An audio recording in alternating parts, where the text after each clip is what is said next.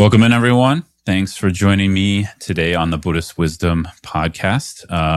Today, I have my good friend, Cayce Howe, with us. Welcome, Cayce. Thank you. Yeah, happy to be here. Yeah, awesome. So I just thought to introduce Cayce a little bit for those of you who don't know him. We've known each other quite a long time now, maybe 15 years, something like that, 20 years. Something like that. Yeah, probably 2006 or 7, something like that. Yeah. Yeah. We met back at Land of Medicine Buddha, which is one of the main centers of one of my main teachers, Lama Zopa Rinpoche. And I met Cayce. Well, you were kind of like you were doing tech support and all kinds of stuff for the center. Yeah. I had the coolest job ever. I worked in their media lab at Land of Medicine Buddha, and did the filming of the teachings. Yeah, and they got to edit those. That's spent right. All day around the Dharma. It's so cool. Awesome, man. Yeah, that is a really cool job there. And just like I said, to introduce Cayce a little bit, and then Cayce moved on from that to actually become a Dharma teacher, meditation teacher himself. Cayce founded the Long Beach arm of Inside LA, just outside of it's in Los Angeles, but in Long Beach. And right now, Cayce, you're mainly working with sustainable caring and gentle grieving, which are organizations you co-founded to work with people in mental health, meditation, all that kind of stuff. Yeah. Yeah. Just kind of more secular based, wellness programs. Yeah. Cool.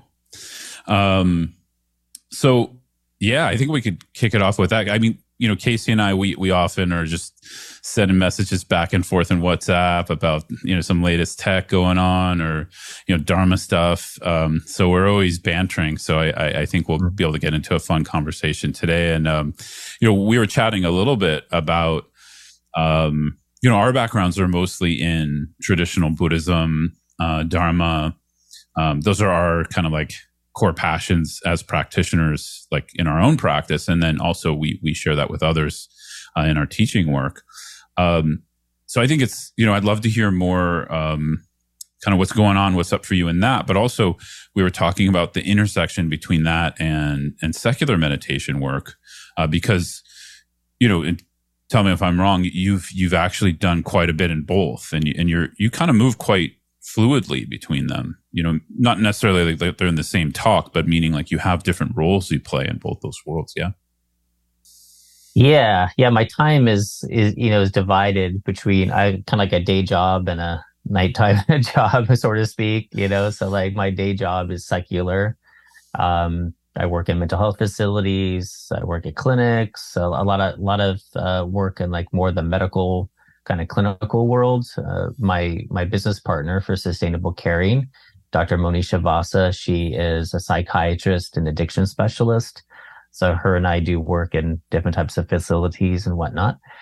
And then, then I also teach Dharma. I teach Dharma still in traditional settings, whether it be leading retreats, like silent retreats or one-on-one clients. I still love that because you could really go deep, as with your practice groups and all that stuff. It's like these small groups or one-on-ones they're brilliant. So still, doing more traditional stuff and then bringing in, I really love all the different ways now that the traditional teachings have been woven into different secular programs, and just it's just have been kind of more invited in to secular places, so you can speak to the Dharma in different ways. I always go back to like Buddhism, for example. The Dalai Lama saying it's 90% psychology. It's like Buddha doesn't own awareness or compassion or loving kindness. So we say Dharma, but it's like the Dharma is, just what's within our own selves. And so it in and of itself can weave very fluidly, through humans in different relationships and different environments and situations. Yeah. Well put. I often think of like, I kind of separate, I kind of make categories, not because, I mean, categories only matter because, from my perspective, they're superficial containers. So we have some clarity of what we want to work with, not that they're ultimate truths about something. Right. So sometimes I like to categorize, like there's general dharma, which is all kinds of different, Indic wisdom traditions, other kinds of wisdom traditions. Even in Buddhism, we define dharma as wider than Buddhism, right? Just anything that's virtue. I mean, the basic definition would be anything that's virtuous, that's going to move us into pro-social conduct, compassion and action, loving action towards ourselves and others, and mitigate harm and mitigate the causes of suffering. That would be considered dharma. And so yeah, that goes well beyond Buddhism. And then I make this category of Buddha Dharma, right? Like, to kind of get clarity. I don't know how you feel about that, but that's one way I talk about it. Yeah, I totally agree. And I think that one like little maybe limiting factor as far as like in a secular teaching, and sometimes I could, I push the envelope here too, but which is like liberation. Like, so in other words, liberation as opposed to like stress relief or soothing anxiousness, for example. So kind of like our intention can differ with if we're in a certain, like if I'm in a clinic, I've suffered from lots of anxiety myself, and so I know that there's certain techniques that work really well for anxiety, for example. Worked in anxiety and depression clinics for a long time, so we could take some of these teachings and have the intention to kind of like cool and soothe certain things. These same things are really, can be used for liberation. So not just that episode of anxiety or that ailment of anxiety, but it can move, far beyond that. And I think the Buddha Dharma, we have that intention for like this more grandiose, liberation. Is more inclusive. Like lots of sufferings can be cooled and soothed.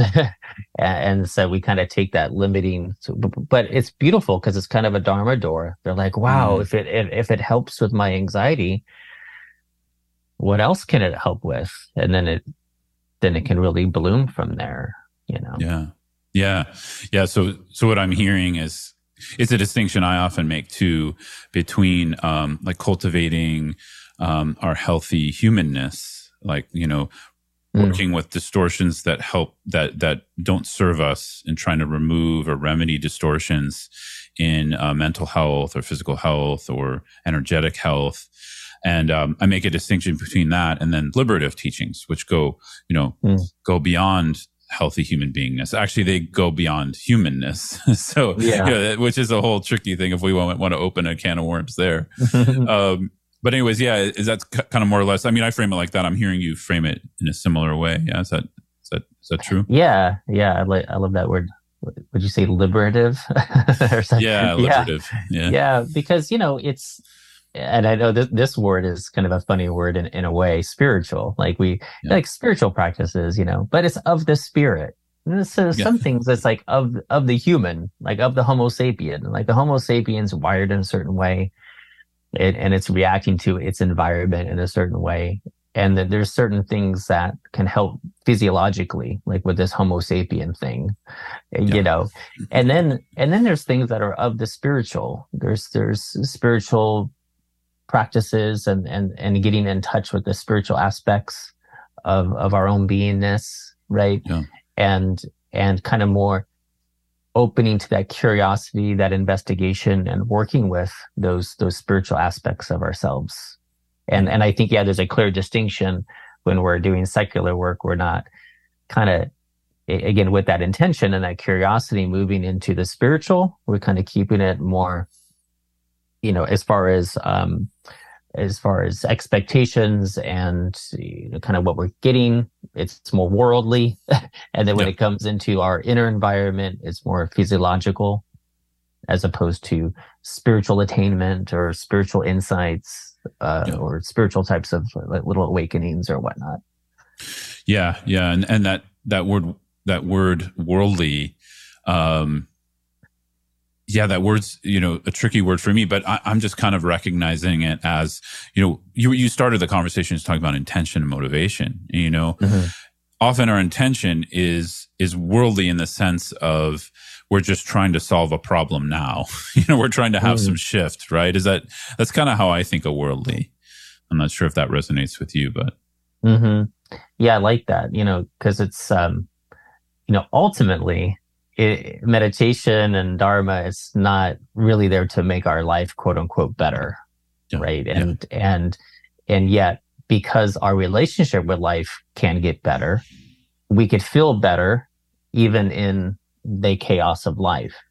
Yeah. But how we present it, obviously, like we're compassionate beings and we have self-compassion. Like we want things to feel a bit different. So, and it could be short term. It could be a short term, fix of a problem, that kind of mentality. And I think that's okay. If we can have, techniques and whatnot that can assist, alleviate these acute kind of thing. And then we could present like, well, again, if it worked like this, then, what if we walked through the world more peacefully?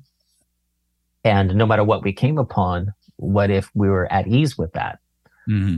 And that's incredible. I really like the story of the Buddha and how he met old age, sickness, and death.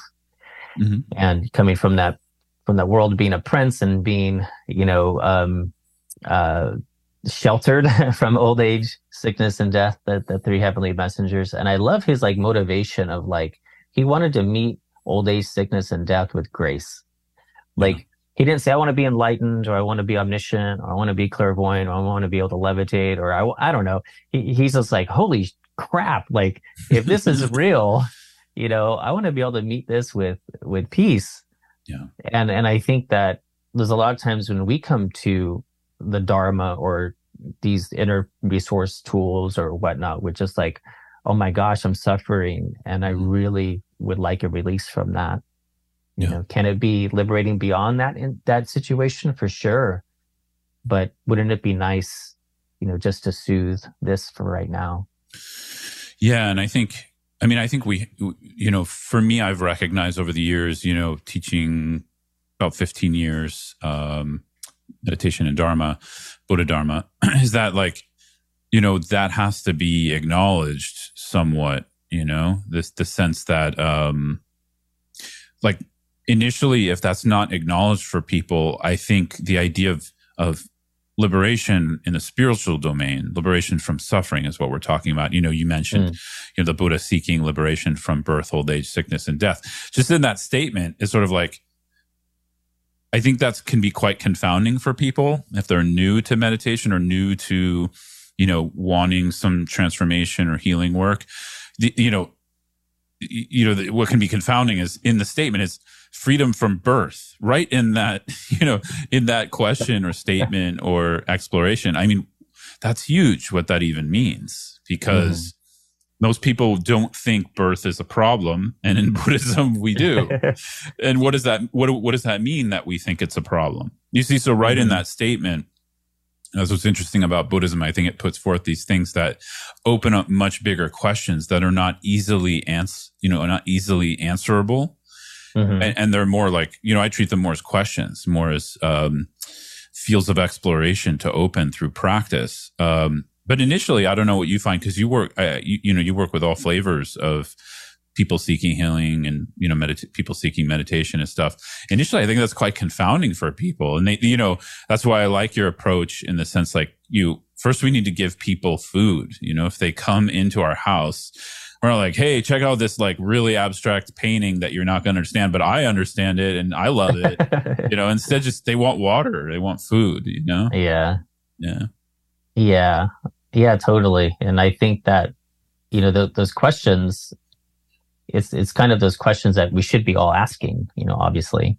And even though they're confusing and we should be asking those questions because they could relieve suffering. And at the same time, we don't want to ask those questions too soon because it's just like, hey, like you mentioned, like, let's give them something to eat, But I think like,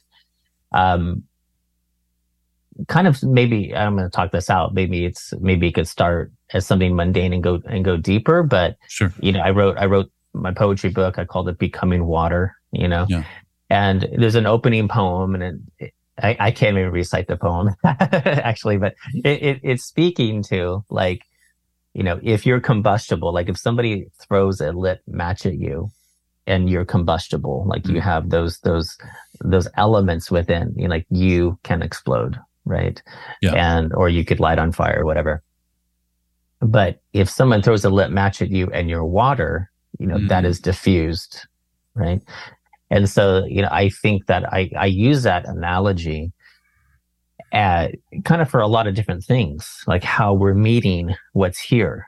And I feel like that can extend pretty far. I can meet people pretty close, like I should say pretty new. If somebody's new and is meeting something that's very harsh, we could say, hey, let's look within to see if we could find something.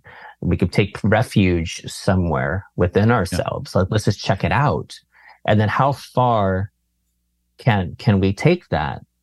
Gartner Rinpoche has this wonderful analogy of our awareness being like a flame. And he's like, if those small branches come along, our flame of awareness can burn up those little branches. And we're like, look at me. Like, isn't that awesome? That little thought that doesn't have a lot of strength to it or not a charge to it, just resting in wakefulness, and it'll come and go. We can practice non-grasping mind, and we're like winning in a way, But then he's like, there's going to come a time when there's a log, and that log is going to snuff out your flame of awareness, because we're practicing. And the more we practice, that flame grows stronger and stronger. And the more that we could burn up. And I think that's the inner freedom that comes saying, wow, like I have something within myself that is a place of refuge, that I can meet these things, and I could allow them just to be, or, burn them up, or whatever analogy we want to use. And then the more that I do that, the more comfortable I can kind of walk the earth, because I know I'm not going to be swayed by everything, by this and that and everything else, Wow, I love that analogy. I never heard that analogy from Gartner Rinpoche. That's so great. Good. I'll share a teaching with you, this retreat that he did that's on tape. It's so cool. There's so much good wisdom. Yeah. Yeah, he's an amazing teacher. Amazing. Yeah, that's really great. Yeah, and I think you and I share that basic ground where, for me, if someone were to kind of like pin me down and say, well, what's the Dharma practice we can't leave home without? Like, what's the essential practice? I would say the practice of awareness, Yeah. When we look at the methods of Dharma, they all come down to awareness. Cause, if we just have the path as the three pillars of Dharma, Shila, ethics, or how we hold compassionate conduct, samadhi or meditative awareness, and then prajna or wisdom, they all involve awareness. And I think there's even what makes Shila unique, and I think Buddhist ethics unique, because they're Buddhist ethics are a way to train in mindful awareness around our conduct, right? So I think, it's all awareness for me at the end of the day. When it comes to the practice, it's all about training that flame, so to speak. Yeah. 100%. And I can't remember where I heard it. But just, somebody took the 84,000 teaching. Maybe it's Joseph Goldstein. Maybe I was listening to one of his, great Dharma talks. But, essentially Buddha taught non-grasping mind, and you could say, hey, the fastest way to non-grasping mind is through bodhicitta, like growing in that selflessness, taking away that's something that we're just, grasping onto so forcefully. Or you could train in, insight and prajna and all that, and the wisdom aspects of the teaching. But I love that, because I agree with you 100% of, awareness. And then something comes along, and then, non-grasping mind, and we're awake again. I love that, as far as like where the rubber meets the road. How can we practice awareness, non-grasping mind, Yeah. And we're back, Yeah. Yeah. I Yeah. I do. like how you go ahead. Yeah. Yeah. Oh yeah, go ahead. But I want, you said something that I want to go back around Sure. to. Yeah. Keep it, put a bookmark there. Yeah, I will. I um, will. no, I love how you connected awareness and non-grasping. I often say non-clinging, but it's the Mm, same for me. They're yeah, I just like that. synonymous. But I like how you connected with awareness, because I often get questions from people, because when you do look at the heart of the Dharma, it's about cultivating a process of non-grasping, non-clinging, or some people say non-attachment. But I think Hmm. people often get really confused with that, because I think for a lot of us, there's this sense of like, most of us are relying 100% on our conceptual experience to frame the Hmm. world, to frame who we are, who others are, what the Dharma is, what awareness is. And, just to put it out there for some of the listeners who are new to these kinds of terms and ideas, awareness is not necessarily a conceptual state. Hmm. There is conceptual awareness, but it's not thinking. It's definitely not thinking concept. And so already we're talking about states of mind that are not thoughts. They're not thinking. And so, that means we're aiming at some sort of shift in the mind, moving towards non-grasping, that has nothing to do with a conscious, like, conceptual decision of like, now I'm going to, push this thing away and take this thing. Because I think a lot of people think non-attachment just means becoming cold or like willing oneself into it. And I don't experience the process of it like that at all. I don't know about you. It's like I've tried to will myself into non-grasping. It just doesn't work. It's really painful, actually. Yeah. Yeah. And some people, like that coldness you're talking about, like some people kind of take non-attachment and think it's detachment, Exactly. and I'm Yeah. like, no, not detached. It's like, that's kind of like an aversion or like a switcheroo, kind of a thing. Yeah.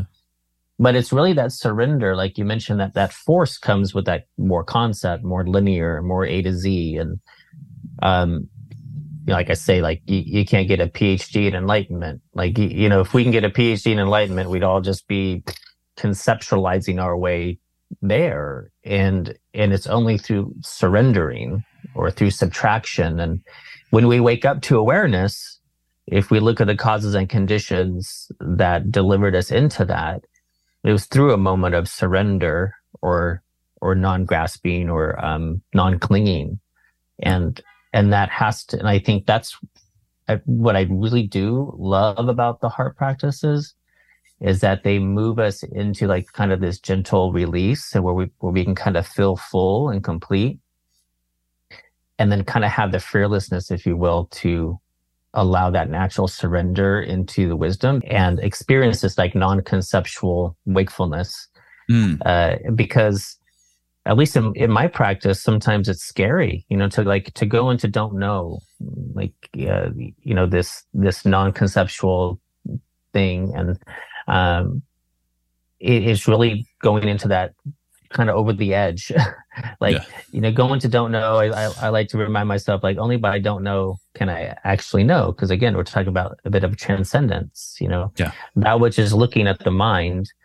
We say, well, my thoughts. Who owns the thoughts? My emotions. Who owns the emotions? My body sensations. Who owns that? Because those fall away. I'm still here. So I really want to marinate and stay awake in thatness. But it's sometimes scary. So if I can fill myself up, with loving kindness, compassion, I could feel the fullness. I Yeah. could feel the fullness. I could move into emptiness because I feel full. It's almost like I Mm. kind of like to call like the heart practices somewhat of a currency on the spiritual journey to go to the next level. At least for Yeah. me, like Yeah. I like that. it's fear based, and for me to really, not to be moving from like enlightened Cayce. Of course, my ego has no problem with enlightened Cayce, but like the annihilation of Cayce, it has a problem with, So it's like, but if I could really use those heart practices, then I could feel safe, moving through this journey. And I think that's one thing that hasn't been taken, along for the ride as far as the secular stuff goes. Mm. I just kind of want to just point to this. This is one thing that that I've seen in that in, let's say, the Tibetan traditions and some of the, the other, more traditional Buddhist traditions, there is so much implicit devotion because they have really strong lineages. They have gurus, they have, teacher-student relationships. And there's so much of course, there's techniques, Tonglen, 7-point cause and effect, metta practices, all of these traditional practices. But then there's this other devotional aspect that's very, very strong, like just really incredible. And I think about this sometimes where some of these techniques where people get confused with meditation being a technique. Meditations is what the technique delivers you into, but so there's meditation, which has been plucked out of a system. And then there's obviously issues with that, like long-term issues with like, how do I sustain a practice and all this other stuff that it's missing. And then there's things like this where because there's not this overwhelming kind of heart from maybe a time of a little kid that somebody's introduced into this kind of this web of interconnectedness with their lineage and their gurus and their parents' gurus and teachers and all this stuff. So it's like when you get some of these different teachings, and it's okay that we don't have all of that. I think it is important that we're aware of that.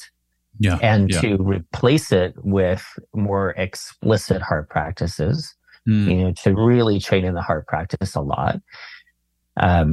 So we understand, like, these are really important things to have a holistic approach to this. I mean, Buddhism, for example, it's not the only one, but Buddhism has been turning out enlightened beings like an assembly line for 2,600 years. You look at these lineages and it's just like every single generation enlightened being, boom, boom, boom. Many, usually. Many from each generation. And I love having lineages because you could read texts from these teachers in the 7th century or 11th or 13th century and they're awake, they're awakened. And so if you look at those systems, you're like, wow, this system has been working for a long period of time. And if we change it, we have to be aware of the system and start replacing these elements. And another element, not to keep going on for a while here, but because you brought it up, another element is ethics and morality. Like, it's emphasized so much in the traditional practices, and in secular practices, it could be missed entirely. You can go through an entire course in meditation and it could never be brought up, not a single time. And obviously, if you're just speaking of meditation, like we just talked about meditation. If we live a life or a day of service and kindness and all of that, we go to meditate, of course. The mind is at ease. If you have an argument or you're kind of living outside of wholesome intention, you go to meditate. Very difficult. Very difficult to practice. So that's just like a really small example. But that's why I think those two things are just interesting to note. Like the emphasis on the heart through devotion, which is not really present. And then also that overall ethics and morality. Yeah. I mean, there's so much there. I mean, first, I'll just say a few things based on what you shared, which, I mean, generally I feel there's a holism that exists within indigenous Buddhism that hasn't been replicated yet in a Western form. That's why, I'm kind of, I'm a little bit an outlier on this. I think we're a ways away from a Western Buddhism. In a lot of these Asian countries, it took hundreds of years for a Buddhism to form culturally, like a Japanese Buddhism or different kinds of Chinese forms of Buddhism or Tibetan Buddhism. In Tibet, it took hundreds of years. It wasn't just like, oh, now we got it, because we think we got it. Because there's a holism, there's a container that has to develop that includes all the aspects of our humanity and speaks to that humanity, and at the same time offers freedom from the bondage of humanity. You see, and you can see how complex that is. How do you how do you offer something to validate humanity, use the best aspects of our humanity, and then form a liberative practice to move beyond the bondage of it? You know, that's one way I think of it. And so I love how you're naming, well, yeah, because devotion itself, a lot of us sometimes think of devotion in a more theistic way.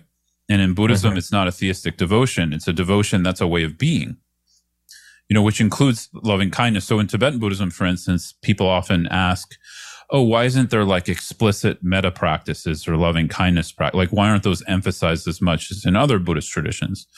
And the truth is they are. Like, we practice the four immeasurables, and when we're developing relative bodhicitta, some of the points in that are developing explicit loving kindness. But there's also another answer, which is loving kindness is embedded in the intention we're cultivating for meditating in the first place. It's embedded in the care of why we're doing something, which I would say is kind of meeting our basic humanity, our requirement for warmth and connection as a human being, right? Yeah. But then there's this sense of devotion, which Tibetan Buddhism spends a little bit more energy on that area of putting love and cultivating love via devotion, which is a whole way of being with the world around us, based on the recognition that all beings have awakened nature. All beings are capable and have the possibility to be completely free because that's their nature. So already there's an embedded wholesomeness. There's already something that's quite different to original sin. Basically, it's the opposite. It's original purity or original wakefulness or original wholeness. I don't know how we could say it. So I love how you're pointing out, when we're kind of processing these things in the West, we also have to recognize kind of what are the cultural pieces we're missing that we need to fill in. Because I completely agree with you. I think there's this sense of like basic warmth a lot of us did not get a healthy human being connection to from a young age. Yeah. Instead, we were fed competition, other kinds of forms of antisocial behavior, antisocial thinking, antisocial. I use antisocial lightly, right? Not in a heavy way. Just a sense of like, if I'm being taught competition, how does that make me kind of interpret my friend or another person around me or another community member? They're automatically put in an adversarial position as opposed to a friendly, so there's just basic stuff sometimes we're missing. Yeah. At least I can speak for the United States, growing up in the US. I'd love to hear your thoughts on that. But yeah, I love how you pointed out, like we can fill that in with the heart practices, loving kindness, compassion, devotion. And I would say there's like a fundamental one too, which I often, I share with people in mentoring via the handshaking practice from Soknin Rinpoche, which is actually like healing some of our disconnect to our own ability to care for ourselves. Not in the sense of like, often like we already care for ourselves. Like everyone cares for themselves. There's no lack of that. The problem is, how are we caring for ourselves? I think that's where the fundamental disconnect happens for people. Anyways, I said a lot of stuff, but I'd love to hear. No, it's all great. All great stuff. Yeah. Well, I like how you brought up like this kind of fundamental type of like competition, like how we brought up and whatnot. And then I think of like the Bodhisattva vow, and that's another innate thing where, may I attain enlightenment for the benefit of all beings. And like, my sole purpose is to liberate myself so I can help liberate others. And, if we're moving through the world like that, and also, recognizing people's Buddha nature, all of that, it's a different way to move through the world. And I think that in the West, we need to be okay. I think one thing that's not happening is that we're holding on too tightly to those other traditions, if you're a Tibetan Buddhist or whatever, it's like, we need to be okay with creating our own. Like, it's okay. Like Thich Nhat Hanh always says, like, what's your Buddhism? Like, if you go around to different countries, they have created their own version of it. And that is not like we're throwing out like traditional stuff or whatnot, but we're integrating into what we need, and to have that openness to say, hey, man, we're an AI world now. We're like AI, United States or wherever you are. and you have all of these different things that are happening that were completely removed from when the Buddha was around, or Tibetan Buddhism when it was created. Like, hey guys, we have to meet this with what do we need, and give ourselves the permission, to do that.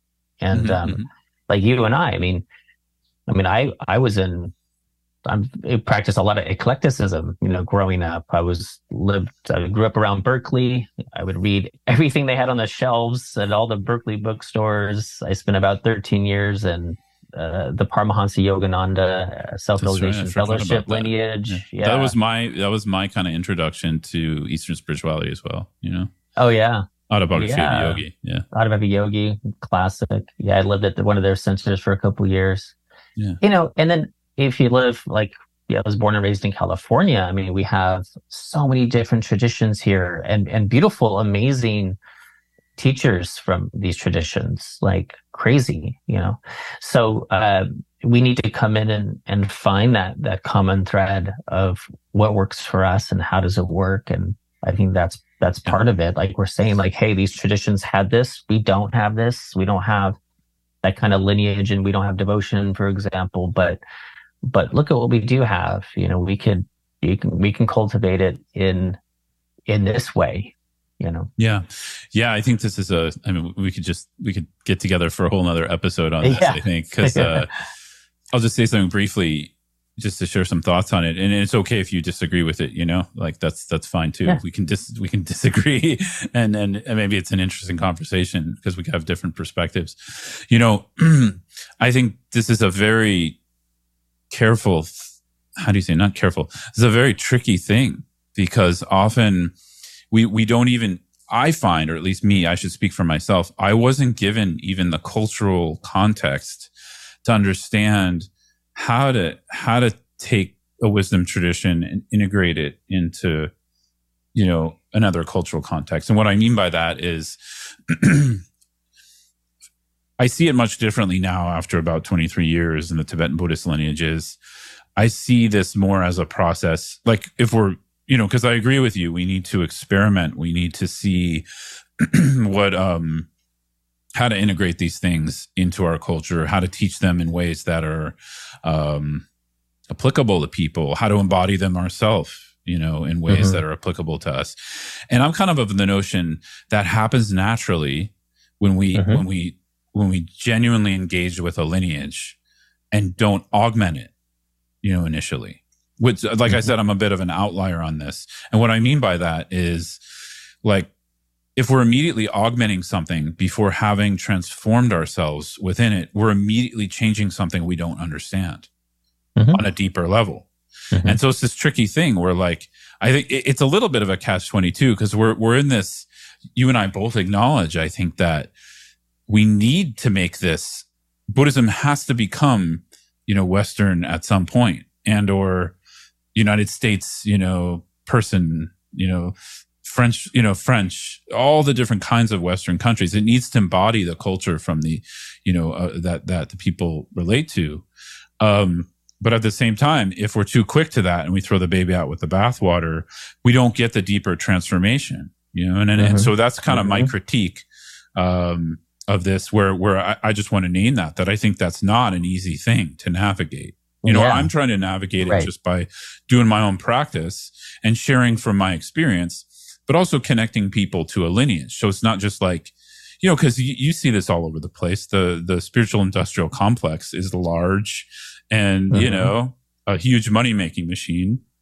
Yeah. And that's not a bad thing, because people need to make a living, but it also can skew things, because then there's this tendency in the West to be like, well, I'm now going to make the, insert name version of the Dharma and like TM it, and like sell it. And it's kind of missing the point. I feel like, well, why not just share with people? I think the work you and I generally do, and I'm not criticizing anyone else, just raising a critique, which is, we try to understand and embody the Dharma.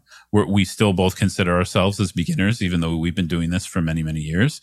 And then we share our wisdom with people and help them in their practice, and then point them to other teachers when they need that. Yeah. Yeah. in the Absolutely. lineages. Hmm. So I don't know. I'm Hmm. just kind of sharing that. I think we share a similar view, but I just wanted to also say, you're welcome to disagree if you need to. Yeah. Yeah. I mean, I think that for one, it could be definitely multi-generational, like Yeah. that shift and the change. But one thing I would like to see more of is, a more of a reliance on the elders. There are, and, I'm almost 50. I don't consider myself an elder in this at all. Like I've been doing it maybe 30 years or something, but there's elders that have been doing it, 50 years and Yeah. whatnot that are up in the West, and they spent many years, with authentic teachers, the 30 something years with authentic teachers, and still sit with authentic, teachers to this day, that, lineage holders and whatnot.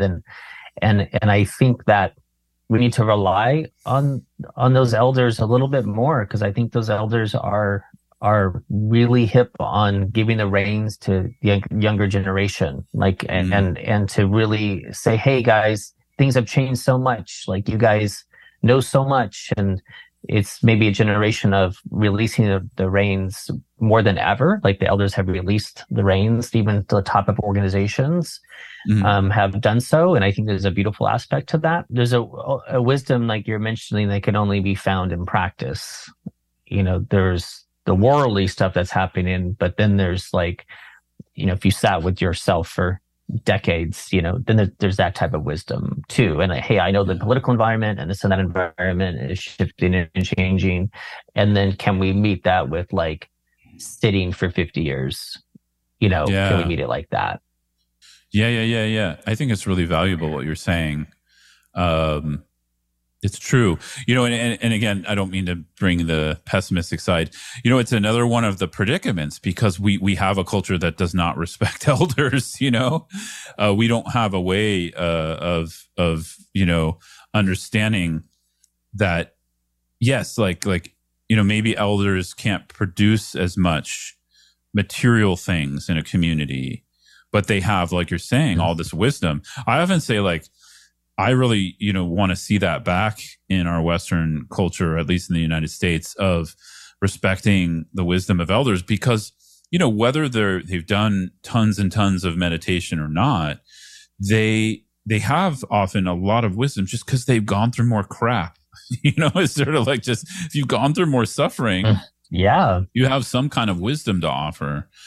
And so I agree with you, but I see it as kind of an uphill battle, because we don't have a culture of respecting elders. I mean, what do we do with elders in our society? We kind of throw them away, more or less, unfortunately. Yeah. Yeah. Yeah. That's kind of what I'm pointing to. It's,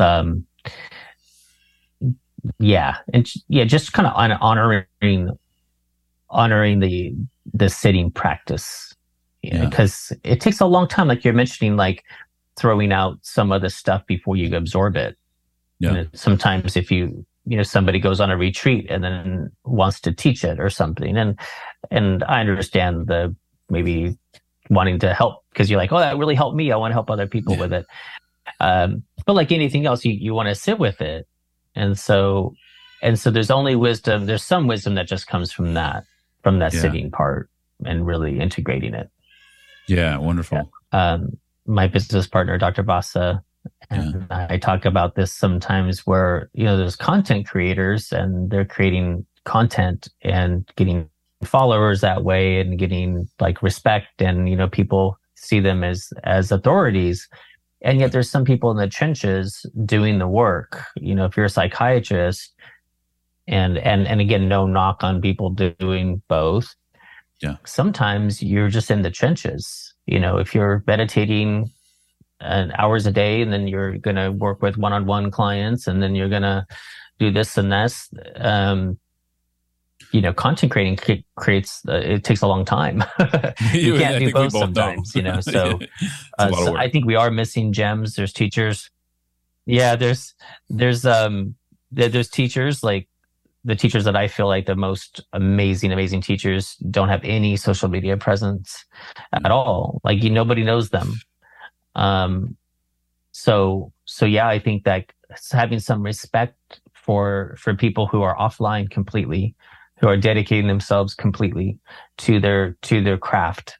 And maybe it's not a hierarchy thing, but it's definitely a respect thing, saying, hey, um, just because you have 60,000 followers doesn't mean everything. Sometimes this person was a monk or a nun for 25 years and they're in retreat, and we need to respect that type of something too.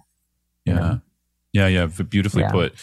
And just to segue to respect your time too, I think that's a nice segue into talking a little bit about your work with sustainable caring and gentle grieving, moving a little bit into kind of a secular approach to healing work too. And what did I want to say? Because something I noticed in the work you do through sustainable caring and gentle grieving is you invite in staff, colleagues, collaborators, who maybe aren't, the most famous in their field, but you invite in people that you feel have wisdom and depth to offer. So, I'd love to hear more on kind of the work you're doing, as well as that component of kind of, I see you actually walking the walk with what you just said, because you do invite in people into your organizations that you feel have depth to offer. I think.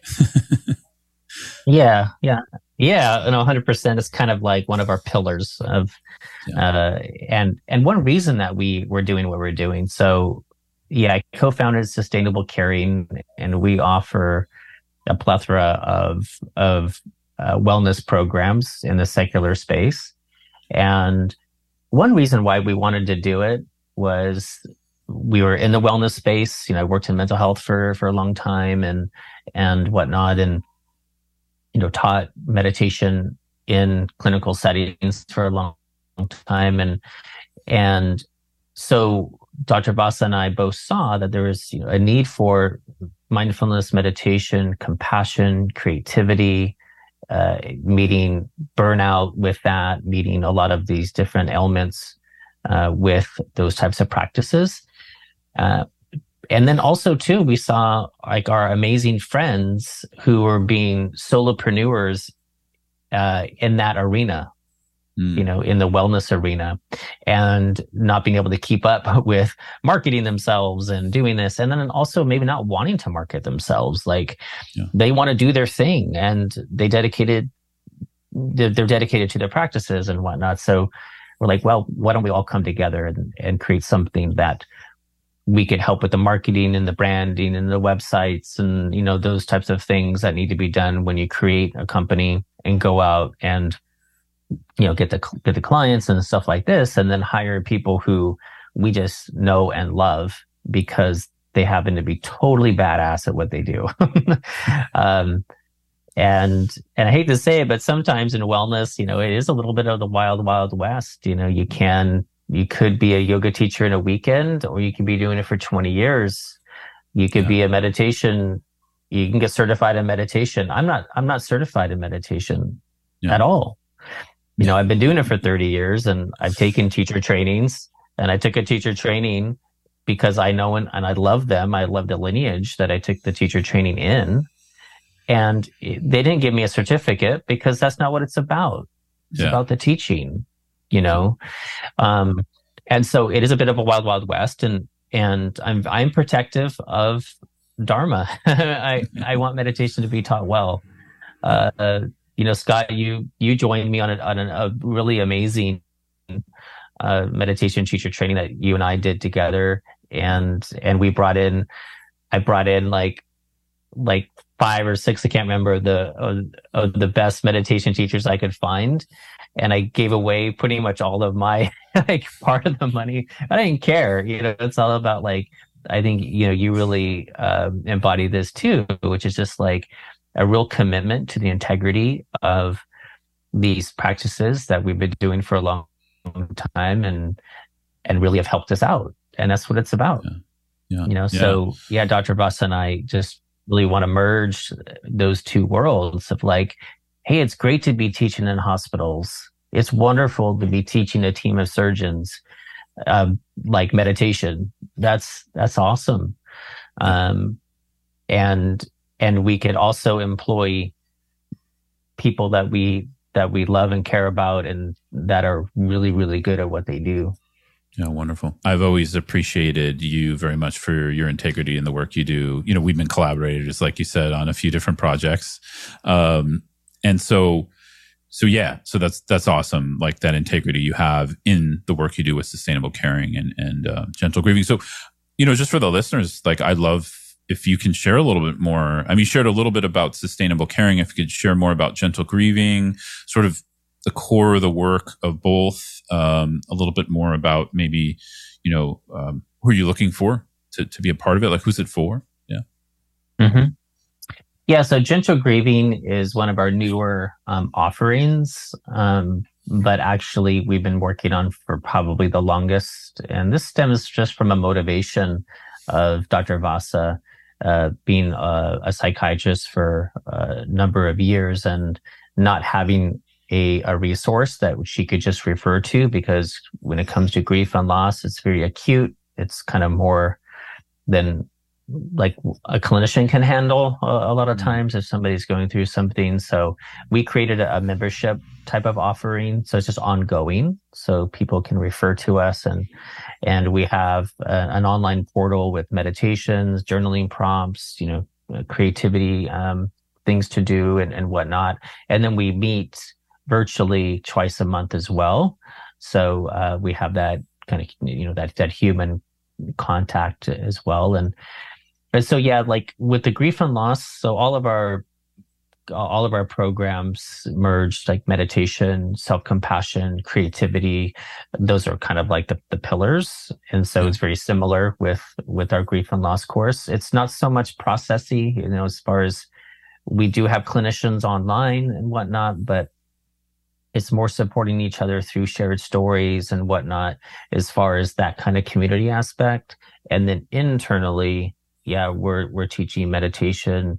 How are we meeting grief and loss and suffering? And as far as kind of who's it for? All types of loss and grief. Obviously, when we speak to grief and loss, a lot of it, we think of like losing a loved one, but we suffer loss all the time. We suffer loss of, like, it could be a job, or it could be of an ability, like right now, like last couple of weeks, I'm 48 years old, and I've been looking at the computer for the last couple of weeks and getting dizzy, and I'm like, wow, what's going on? And so yeah, on Monday I went, and for the first time in my life, I'm getting glasses, and I've been suffering the loss of like being able to look at my phone or look at my computer screen. Like it's getting weird, and it's small. It's a small loss, but it's a little disorienting, But yeah, so there's a lot of different types of loss. We had a great interview with Mika Shah, who is one of our teachers at Sustainable Caring, and she's a former Olympic caliber athlete. And she had a great interview with, suffering loss as an athlete. And of course, you lose abilities, which you really self-identify with, like this ability to do what you used to do. Yeah. And she brought up a good point of just suffering a loss, like in a race. She's like, hey, every time you line up, you could lose, but it's very powerful. This is definitely, this course is meeting really intense suffering, right? But it's something that's beautiful that we could help each other, through stuff like this. Yeah.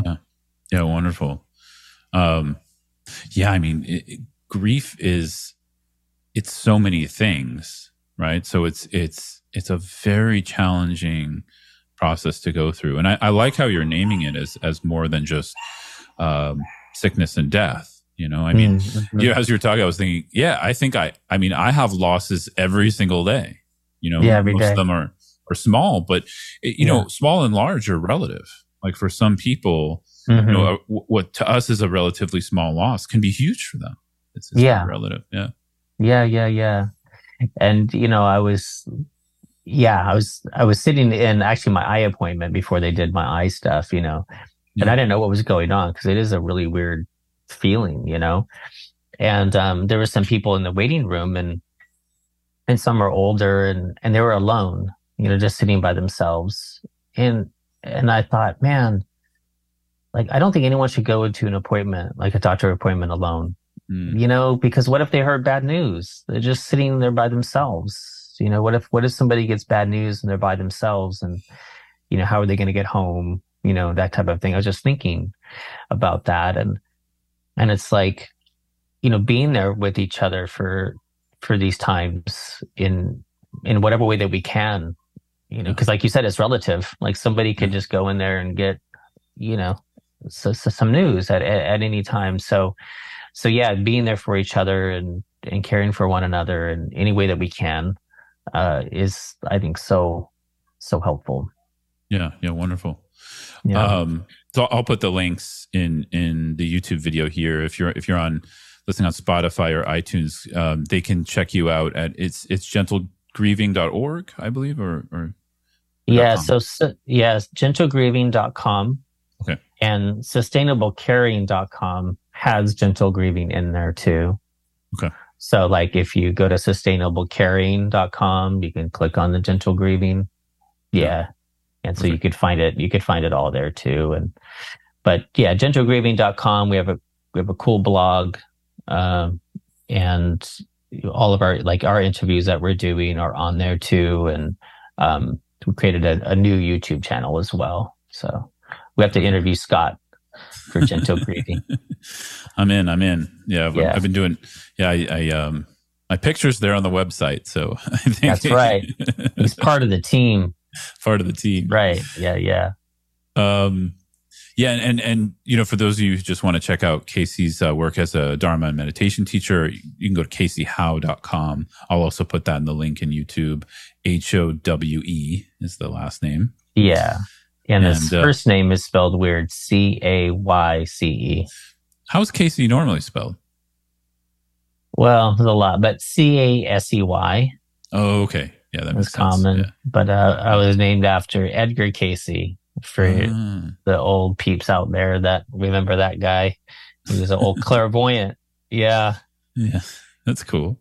The neat dude, actually. Yeah. Yeah. Wonderful. Yeah. So just anything on your mind, or anything you wanted to chat about before we wrap up, Cayce, anything we talked about? We went pretty heavy into kind of hardcore Dharma for a minute, but anything just in kind of your secular work versus your Dharma work, anything you want to share before we close? I think we covered a lot of ground. I just want to thank you for the work that you're doing, and you're so inspiring. I think that everyone follows Scott because there's not too many people out there just that are dedicated to holding it down, like on the traditional end of things, and not selling out, so to speak. There's a lot of ways. Scott's really wise in business and all this stuff. And, sometimes you and I talk about it. And, there's certain things that people could do as teachers that are more clickbait oriented and build courses around that and all of that stuff. So I just really honor you and your integrity to just keeping it real and keeping it very, very clear on what's happening. And traditional Buddhism is a very tough sell. It's pretty tough sell, yeah. It's a tough sell, and yet it's amazing and profound. And so I just enjoy that about you. Thanks, man. I sure. appreciate that. I will use your kind words as something to live up to more than something I am. And in a sense, I think it's something I appreciate about your work too, is I think generally we take this notion like we want to help people. That's the main thing. And we just share our experience, our way of working with what we do. And I think that's a way to keep it grounded as well, as opposed to like, we don't need to be something we're not. We just share from our heart what we do. And if there's people out there that helps, great. Yeah, absolutely. So thanks again, man. I really appreciate you, and thank you for having me on, and thank you for the listeners out there. Thank you for showing up. Yeah, thanks so much, Cayce. And everyone, please check out sustainablecaring.com, gentlegrieving.com, but you can just check out Sustainable Caring and or CayceHowe.com. Yeah. Thanks so much, Cayce. Lots of love, man. Thank you, my friend.